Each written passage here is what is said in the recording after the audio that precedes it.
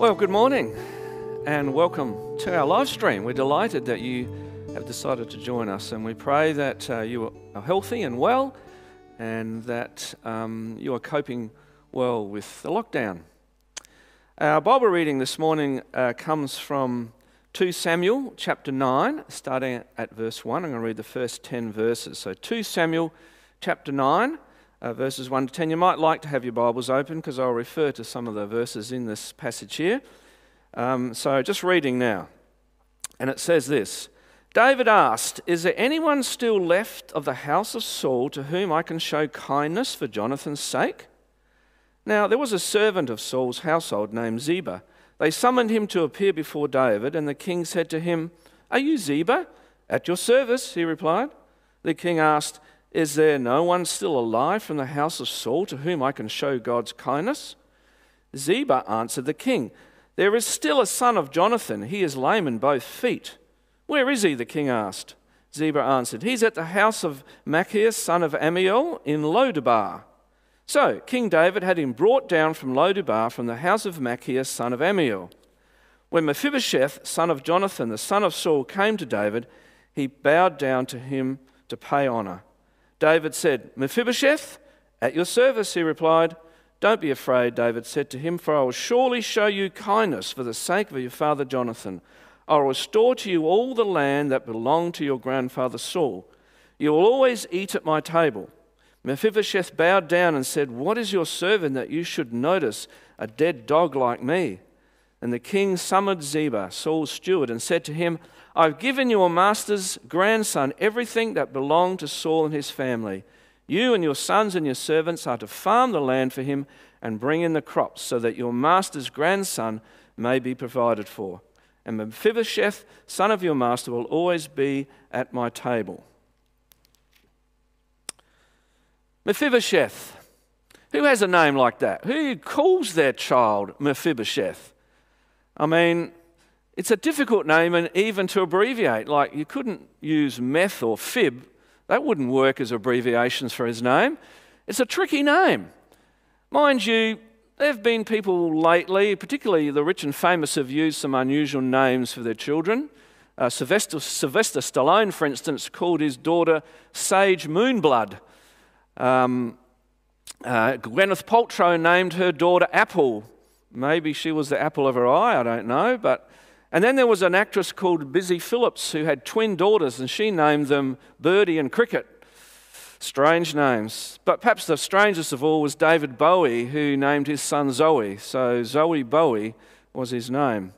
Unusual name. But regardless of his name, the story of Mephibosheth has a lot to teach us, I believe, and to encourage us in this time of challenge. And I also believe God was leading me to this story because I think it's a good way to conclude the series that Brent has been teaching us on about the kingdom of God and being ambassadors in the kingdom. So let's come to this story and see what God can teach us. Let's pray. Father, we thank you and praise you for all that you have blessed us with, and that you are still watching over us regardless of what's happening around, that you're still in control, that you are seated on the throne. And as, Lord, we come to this story, we pray that you'd open our hearts and minds and spirits to understand what you might be wanting to teach us. And we commit this time to you now in Jesus' name. Amen. In 2009, there was a story in the US papers about a man called Charles Mumbrey. Now, Charles had been born in Africa, but he'd spent most of his life in the US. And for much of his working life, he was a nurse's aide. He had to work 2 jobs a week just to survive and to pay the bills. And he was just a simple nurse's aide working with elderly people and people with disabilities. And for a long time he struggled just to get through life. But at the age of 56, he had a communication from the King of Uganda. And the King of Uganda was saying that they had found out that he was in the line of one of the kings of the Ugandan kingdoms. So there was a series of kingdoms in Uganda, and he was in line for one of those. And the king had died, and they wanted him to come back and assume his place as the new king of this part of Uganda. Well, he accepted, and he went back and took his position as the king of this section of the kingdom. and was installed there and took on all the trappings and the wealth and the privileges that had. And so he'd gone from a very simple, poor man, unknown, to someone of significance in a very quick space of time. And his story really sums up what happens to Mephibosheth. You see, Mephibosheth was the grandson of King Saul, the son of Jonathan. And he was living in the palace and had all the privileges that a young prince, would have in a king's kingdom, until the age of 5, when King Saul was killed, and so was Jonathan and all of Saul's other sons. And if you know the story, Saul had been chasing David and pursuing him and trying to kill him. In the end, there was a battle, and Saul died, and so did Jonathan. And so Mephibosheth was the only remaining member of Saul's family, relative. And we read earlier on in chapter 4 of 2 Samuel that when Mephibosheth's nurse heard what happened, she panicked. Because I guess she assumed if there's going to be a new king, generally what happens when a new king comes, they eliminate all members of the family so there's no claims to the throne. So she assumed that Mephibosheth was in danger, and so she grabbed him and she fled from the palace. But in the process of fleeing from the palace, there was an accident. She maybe fell or whatever, and Mephibosheth ended up being lame in both feet. Unable to walk. We read that she took him to the town of Lodabar. Lodabar means a place of no pasture or communication, so it sounds like it was probably a fairly barren place, out of the way. And he lived there for a number of years in obscurity, in exile, crippled, most likely in poverty, because if he couldn't walk, he wouldn't be able to work. And a pretty sad ending to a young prince, really. But the story doesn't end there. Excuse me. Because we read in chapter 9, the very first verse there, that David asks a question, "Is anyone still left of the house of Saul to whom I can show kindness?" And this happened because David recalled a promise that he had made to Jonathan. Earlier on in 1 Samuel, we read that he'd made a promise to Jonathan that he would care for the members of Jonathan's family. And so David remembered this promise. And after he had established his kingdom, and they think it might have taken 12 to 15 years to get his kingdom established, to make sure it's in control, he then recalled his promise. And then he went back and he asked the question of his servants in verse 1 of chapter 9. "Is there anyone still left of the house of Saul to whom I can show kindness?" And the servant Ziba said, "Yes, there is. There's this person called Mephibosheth living in the town of Lodabar." So David summons Mephibosheth to come to his palace because he wants to meet him. Now, I don't know what Mephibosheth was thinking. I don't know what was going through his mind, but I can only imagine he was probably very fearful.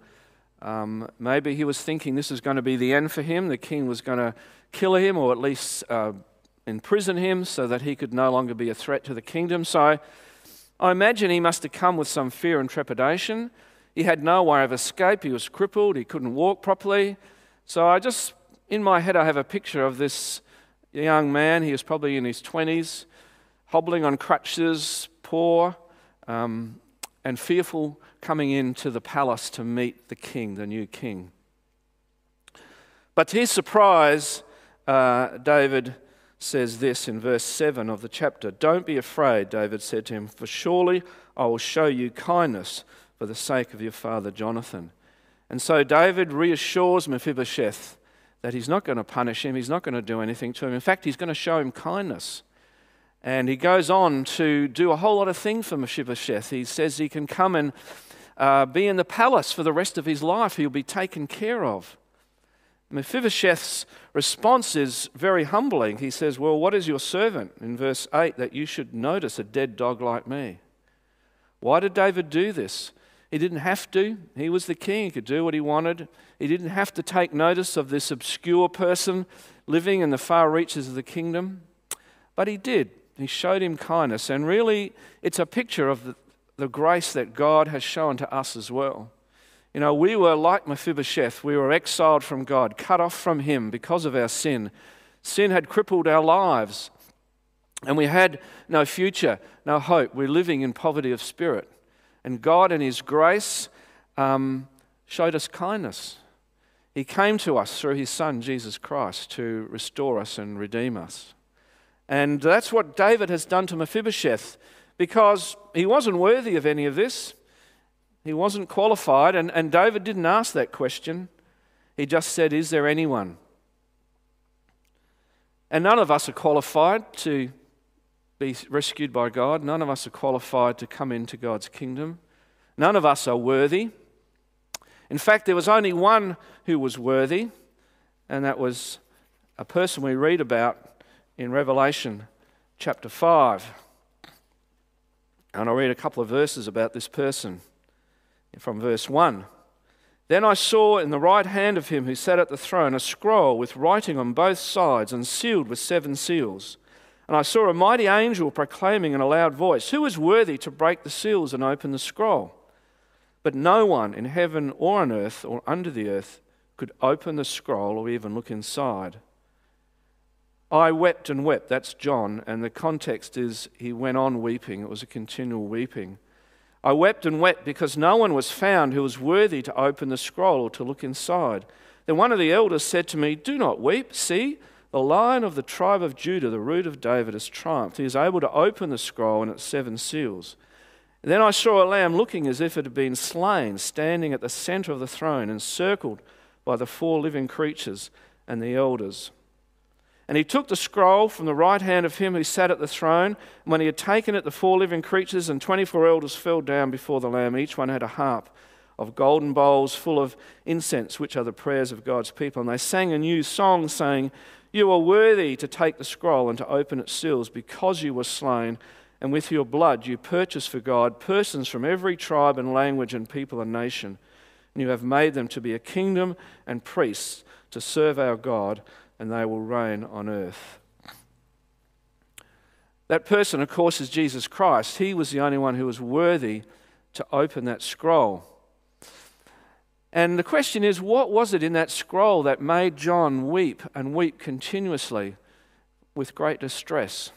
Well, it doesn't tell us exactly what's in there. The commentators believe the scroll contained God's plans and promises for this planet, this earth, this universe. And in it would be the unfolding of all that He had promised about His kingdom, about victory, about rescuing us from sin, and all that that means, the fulfillment of all that He had planned for us as God's people. And so John was weeping because if no one could open the scroll, then none of this could happen. Sin couldn't be dealt with, the kingdom couldn't come, etc., etc.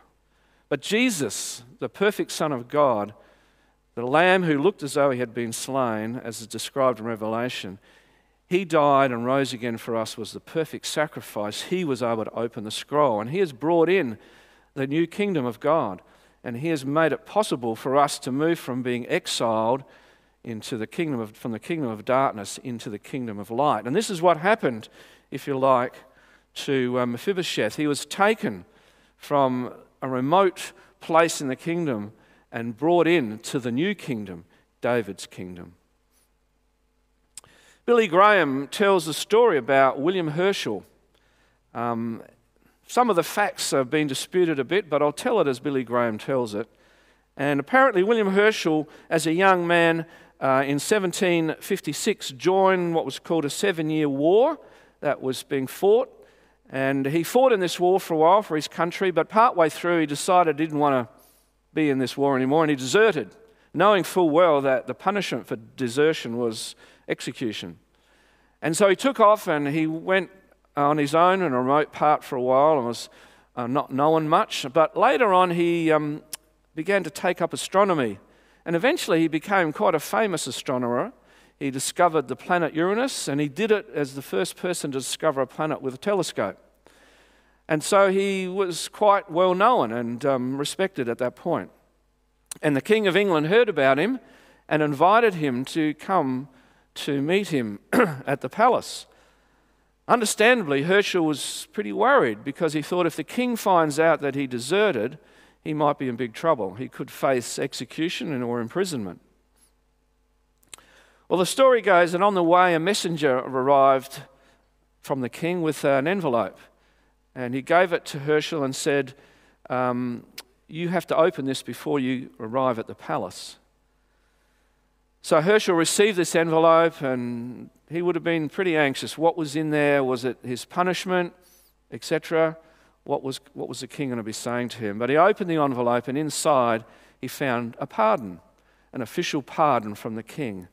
And so when he arrived at the palace, the king said to him, now that you have your pardon, we can get on with your life. I want you to live in the palace with me. I want you to be my official astronomer. So my question is, have you received your pardon? Have you received from Jesus forgiveness and restoration into his new kingdom? It's available. He offers it to you. It's a free gift, a gift of grace. All he says is that you should repent of your sin and receive him as your Lord and Saviour into your life. Have you received your pardon? Well, maybe at this time of quietness and lockdown, it's a chance, if you've never really come to faith in Jesus, and this might be a chance for you to do that. Now, I encourage you to think about that. If you've never given your life to Jesus and received your pardon from him. You see, if that happens, there's amazing blessings that come with being in fellowship with Christ and being a Christian. And we read about some of this as we go on with the story of Mephibosheth. You see, David didn't just pardon Mephibosheth and send him back to his village. He said, no, I want you to be in my palace and to live here for the rest of your life. And there was a sense in which David was taking him from his old life and bringing him in to his kingdom, David's kingdom. And when we come to faith in Christ, that's the same sort of thing that happens for us. We're taken from the kingdom of darkness and we're brought in to the kingdom of God, the new glorious kingdom that Jesus has brought in through his death and resurrection on the cross. But more than that, David said to Mephibosheth, you can eat at my table. You will always eat at my table. So David was also providing for Mephibosheth as well.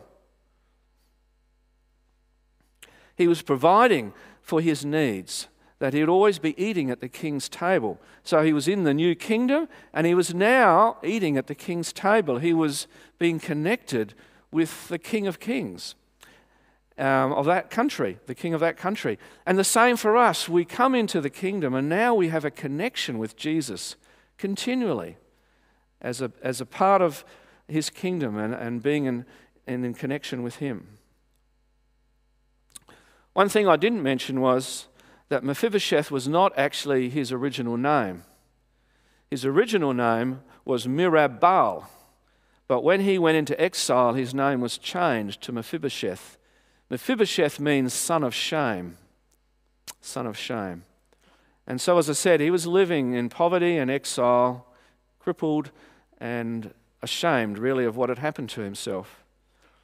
But now, taken from there and brought into the palace and sitting at the table with the king, that shame has been removed, if you like. And it's the same for us as God's people. When we come to faith in Jesus, he takes away the shame of our sin. He gives us a new way of living. He restores us to the sort of people he created us to be in relationship with him. But it was more than just that, because if we read in that chapter 9 and we go on to verse 11, it says, your servant will do whatever my lord the king commands his servant to do. So Mephibosheth ate at David's table like one of the king's sons. So in a way, Mephibosheth was really adopted into David's family. To eat at the king's table was to be a part of the family, if you like. And he was like one of the king's sons. He was now adopted into David's family. Well, that's remarkable. This was someone who had no rights to anything under the King David. And yet David had taken him from obscurity, put him into his palace, and now made him a part of his family. And God has done the same for us. When we come to faith in Jesus, we're in his kingdom, and we're also members of his family. We're adopted into his family. Why does he do that? Well, it's purely grace. You know, it's not that we loved him first, because it tells us in 1 John that we love because he first loved us. It's not that we were particularly good, because Romans 3:10 tells us that no one does good, not even one. We're all sinners.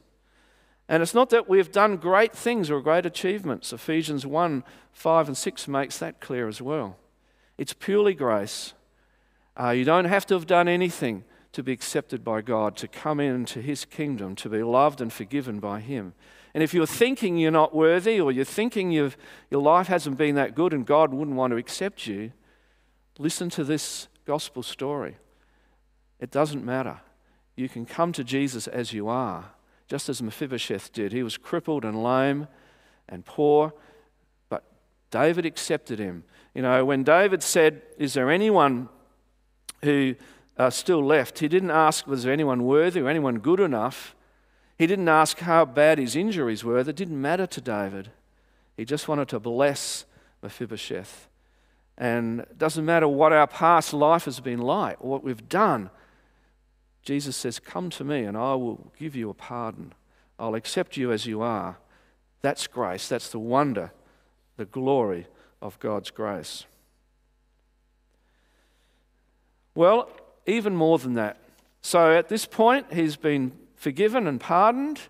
He's come into a new kingdom. He's living in the palace for the rest of his life. He's been able to sit at the king's table. He's now been made a member of the king's family. But even more than that, what does David do? He gives him an inheritance. And he says in verse 7, says to him, "For I will surely show you kindness for the sake of your father Jonathan. I will restore to you all the land that belonged to your grandfather Saul, and you will always eat at my table." So he is now going to restore to Mephibosheth all the lands and the property that had belonged to his grandfather, King Saul. He was giving him an inheritance. And as God's children who have been redeemed and brought into God's kingdom, we have an inheritance as well. Romans 8:17, "Now if we are children, then we are heirs, heirs of God and co-heirs with Christ, if indeed we share in his sufferings, in order that we may also share in his glory."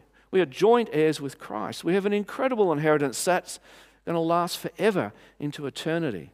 We're going to share in his glory, and that's something we can't really imagine.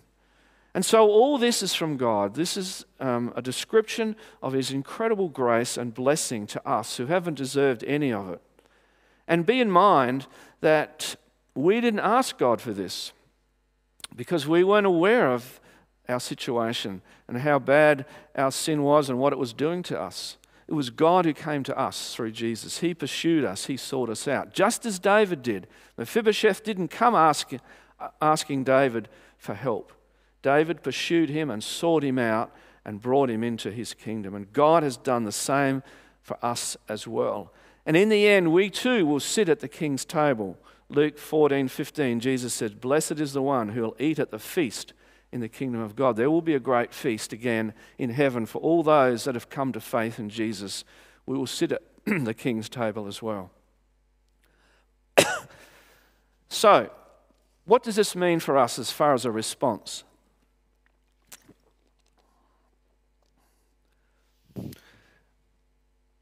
Well, there's a number of things we should think about. And our response doesn't earn us more favour with God or salvation or anything. Our response purely should come out of gratitude for what God has done for us through his Son, Jesus Christ. One of the responses would be a deeper level of love for those on the outer. You know, in David's time, if you were a widow, or if you were an orphan, or if you're blind or lame or poor, you're often shunned. People thought maybe God was punishing you, and people didn't so much care for people in those situations. But David did. He didn't care that Mephibosheth was lame and couldn't work and couldn't walk and probably couldn't contribute in any way to David's affairs. It didn't matter. David accepted him for who he was. And I guess our challenge is the same, to reach out to those who are on the outer. Don't wait for them to come to us. Show them love and kindness as God has shown to us, and mirroring what David did for Mephibosheth. Before I started my role at the church here, I was a teacher and I was supporting students with disabilities. And I remember early on that the leadership of the school made a decision that we were going to try and accept every child with a disability who applied to come to our school. Because it was at a time when often schools didn't feel they could support students with disabilities and many were turned away. But we decided we were going to embrace these children and do whatever we can and invest whatever we could to provide resources and means of supporting them. Some people were doubtful about that. They thought it might bring down the standards of the school. They thought it might give the school a reputation that people wouldn't want to come to the school. But actually it was the reverse. We had full enrolments, we had lots of people wanting to come to the school, and the reputation of the school was enhanced because it was seen as a school that cared for people, and the academic levels were still very high. And I believe that happened because it's God's heart to care for those who are in need. It's God's heart to care for those who are on the outer. And if we embrace that, we're embracing his heart. And in my role, I had the incredible privilege of interviewing families who might apply to have children with disabilities to come to the school. And I interview them, and we talk about the issues and whether we as a school could support their child. And in nearly every case we did. And I had some amazing moments where I was able to say to these families, we would love to have your child in our school. And the surprise and even the emotion on their faces was really something to see, because they had not been wanted in many other cases. But here was a situation where they were actually wanted and embraced. And I think it's the same for us as God's people. We should have the same sort of attitude, because it's God's heart to reach out to those who are struggling and in need. And you know, we've got a program where we're supporting women coming out of prison. And our prayer is that some of these women will want to come to our church or to a church. And I hope that, you know, we as God's people will embrace them and love them and reach out to them and make them feel that they are wanted. Not just tolerated, but wanted and welcomed. Another thing is to be generous. You know, David was incredibly generous to Mephibosheth. Mephibosheth hadn't earned any of this. It was one thing to forgive him. There's another thing to provide food for him, but to make him a part of his family, to give him back his inheritance, all that was overwhelming generosity on David's part. And God has dealt with us the same. He has been incredibly generous in pouring out his love and grace on us. And so much of what we have, and all that we have really, is from God. So be generous. Yes, when you are generous, sometimes people may take advantage of that. Well, Jesus had something to say about that in the Sermon on the Mount in Matthew 5:40. If anyone wants your shirt, give him your coat as well. You see, we live in a society where we value material things very highly, and they're important to us. But Jesus is saying, no, there are more important things than material possessions, much more important things. And he's trying to encourage us to think about life in a different way, and being generous is one of those. One of the families I had to support when I was teaching was an elderly couple who was given the care of their grandchildren because they had been in a neglected situation. And after a month or so, they came to me asking for help, and they said, look, we don't know what to do. Every time we go into their rooms, we find food hidden everywhere, hidden in drawers and cupboards and under the bed. And we've got plenty of food in the house. They don't need to do that. We feed them well, and yet they're still hiding food. And I said to them, well, that's a response to their past. You know, they didn't have much food for a long time. So when they see food, the immediate reaction is to store it up in case they won't get any later on. And for some people, you know, their life has been a struggle. And so when we are generous, they might take advantage of it, but it's a symptom of their past. Let's not let it stop us from continuing to be generous as God's people. And take the initiative. David took the initiative with Mephibosheth. He reached out to him. He searched for him. He looked for him. He brought him in. He didn't wait for Mephibosheth to ask for help. I remember a few years ago we talked to the mayor of Playford and asked him what some of the biggest problems are in Playford. And he said one of them is that there are a lot of provisions for people in need, but they don't access them because it's embarrassing to keep going asking for help and support all the time. He says it would be better if we were able to actually reach out and offer the support to the people that need it. Let's take the initiative. Let's offer people support, love, care, and the things that they need. And be humble. David was very humble. Just turning back a couple pages to chapter 7 of 2 Samuel, in verses 18 to 22, David says this: Then King David went in and sat before the Lord, and he said, Who am I, sovereign Lord, and what is my family that you have brought me this far? And as if this were not enough in your sight, sovereign Lord, you have also spoken about the future of the house of your servant. And this decree, sovereign Lord, is for a mere human. What more can David say to you? For you know your servant, sovereign Lord, for the sake of your word and according to will you have made this great thing and made it known. You have done this great thing and made it known to your servant. David was very humble, even though he was king and had all the trappings and the glory that went with that. He realized that without God, none of this would have happened. And so he was humble, and we should be the same. We should not judge others. We should not look down on others. We should realize that all that we have is because of God's grace and nothing to do with us. So be humble.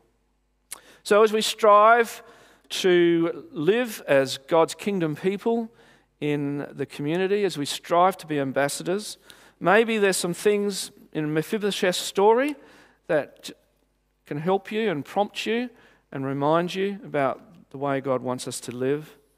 These are all things that we do in response to his grace and mercy to us. And I want to finish by reading from 1 Peter chapter 1 and verses 3 to 5, which sort of summarize some of this.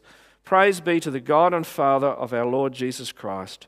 In his great mercy he has given us new birth into a living hope through the resurrection of Jesus Christ from the dead, and into an inheritance that can never perish, spoil, or fade. This inheritance is kept in heaven for you, who through faith are shielded by God's power until the coming of the salvation that is ready to be revealed in the last time. So what about you? Have you received your pardon? Have you experienced the blessing of God's grace and mercy and forgiveness in your life? Well, again, if you haven't, this might be the time to do that. It's available. The pardon is there before you for you to receive through Jesus Christ. Let's pray.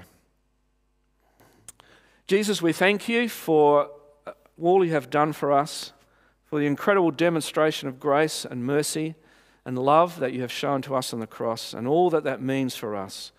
And help us, Lord, as your ambassadors, to live as you have called us to live, so that people can be drawn to you, not because so much of us, but because they see Christ in us. They see your love demonstrated through our lives. And so we just pray these things and commit them to you in Jesus' name. Amen.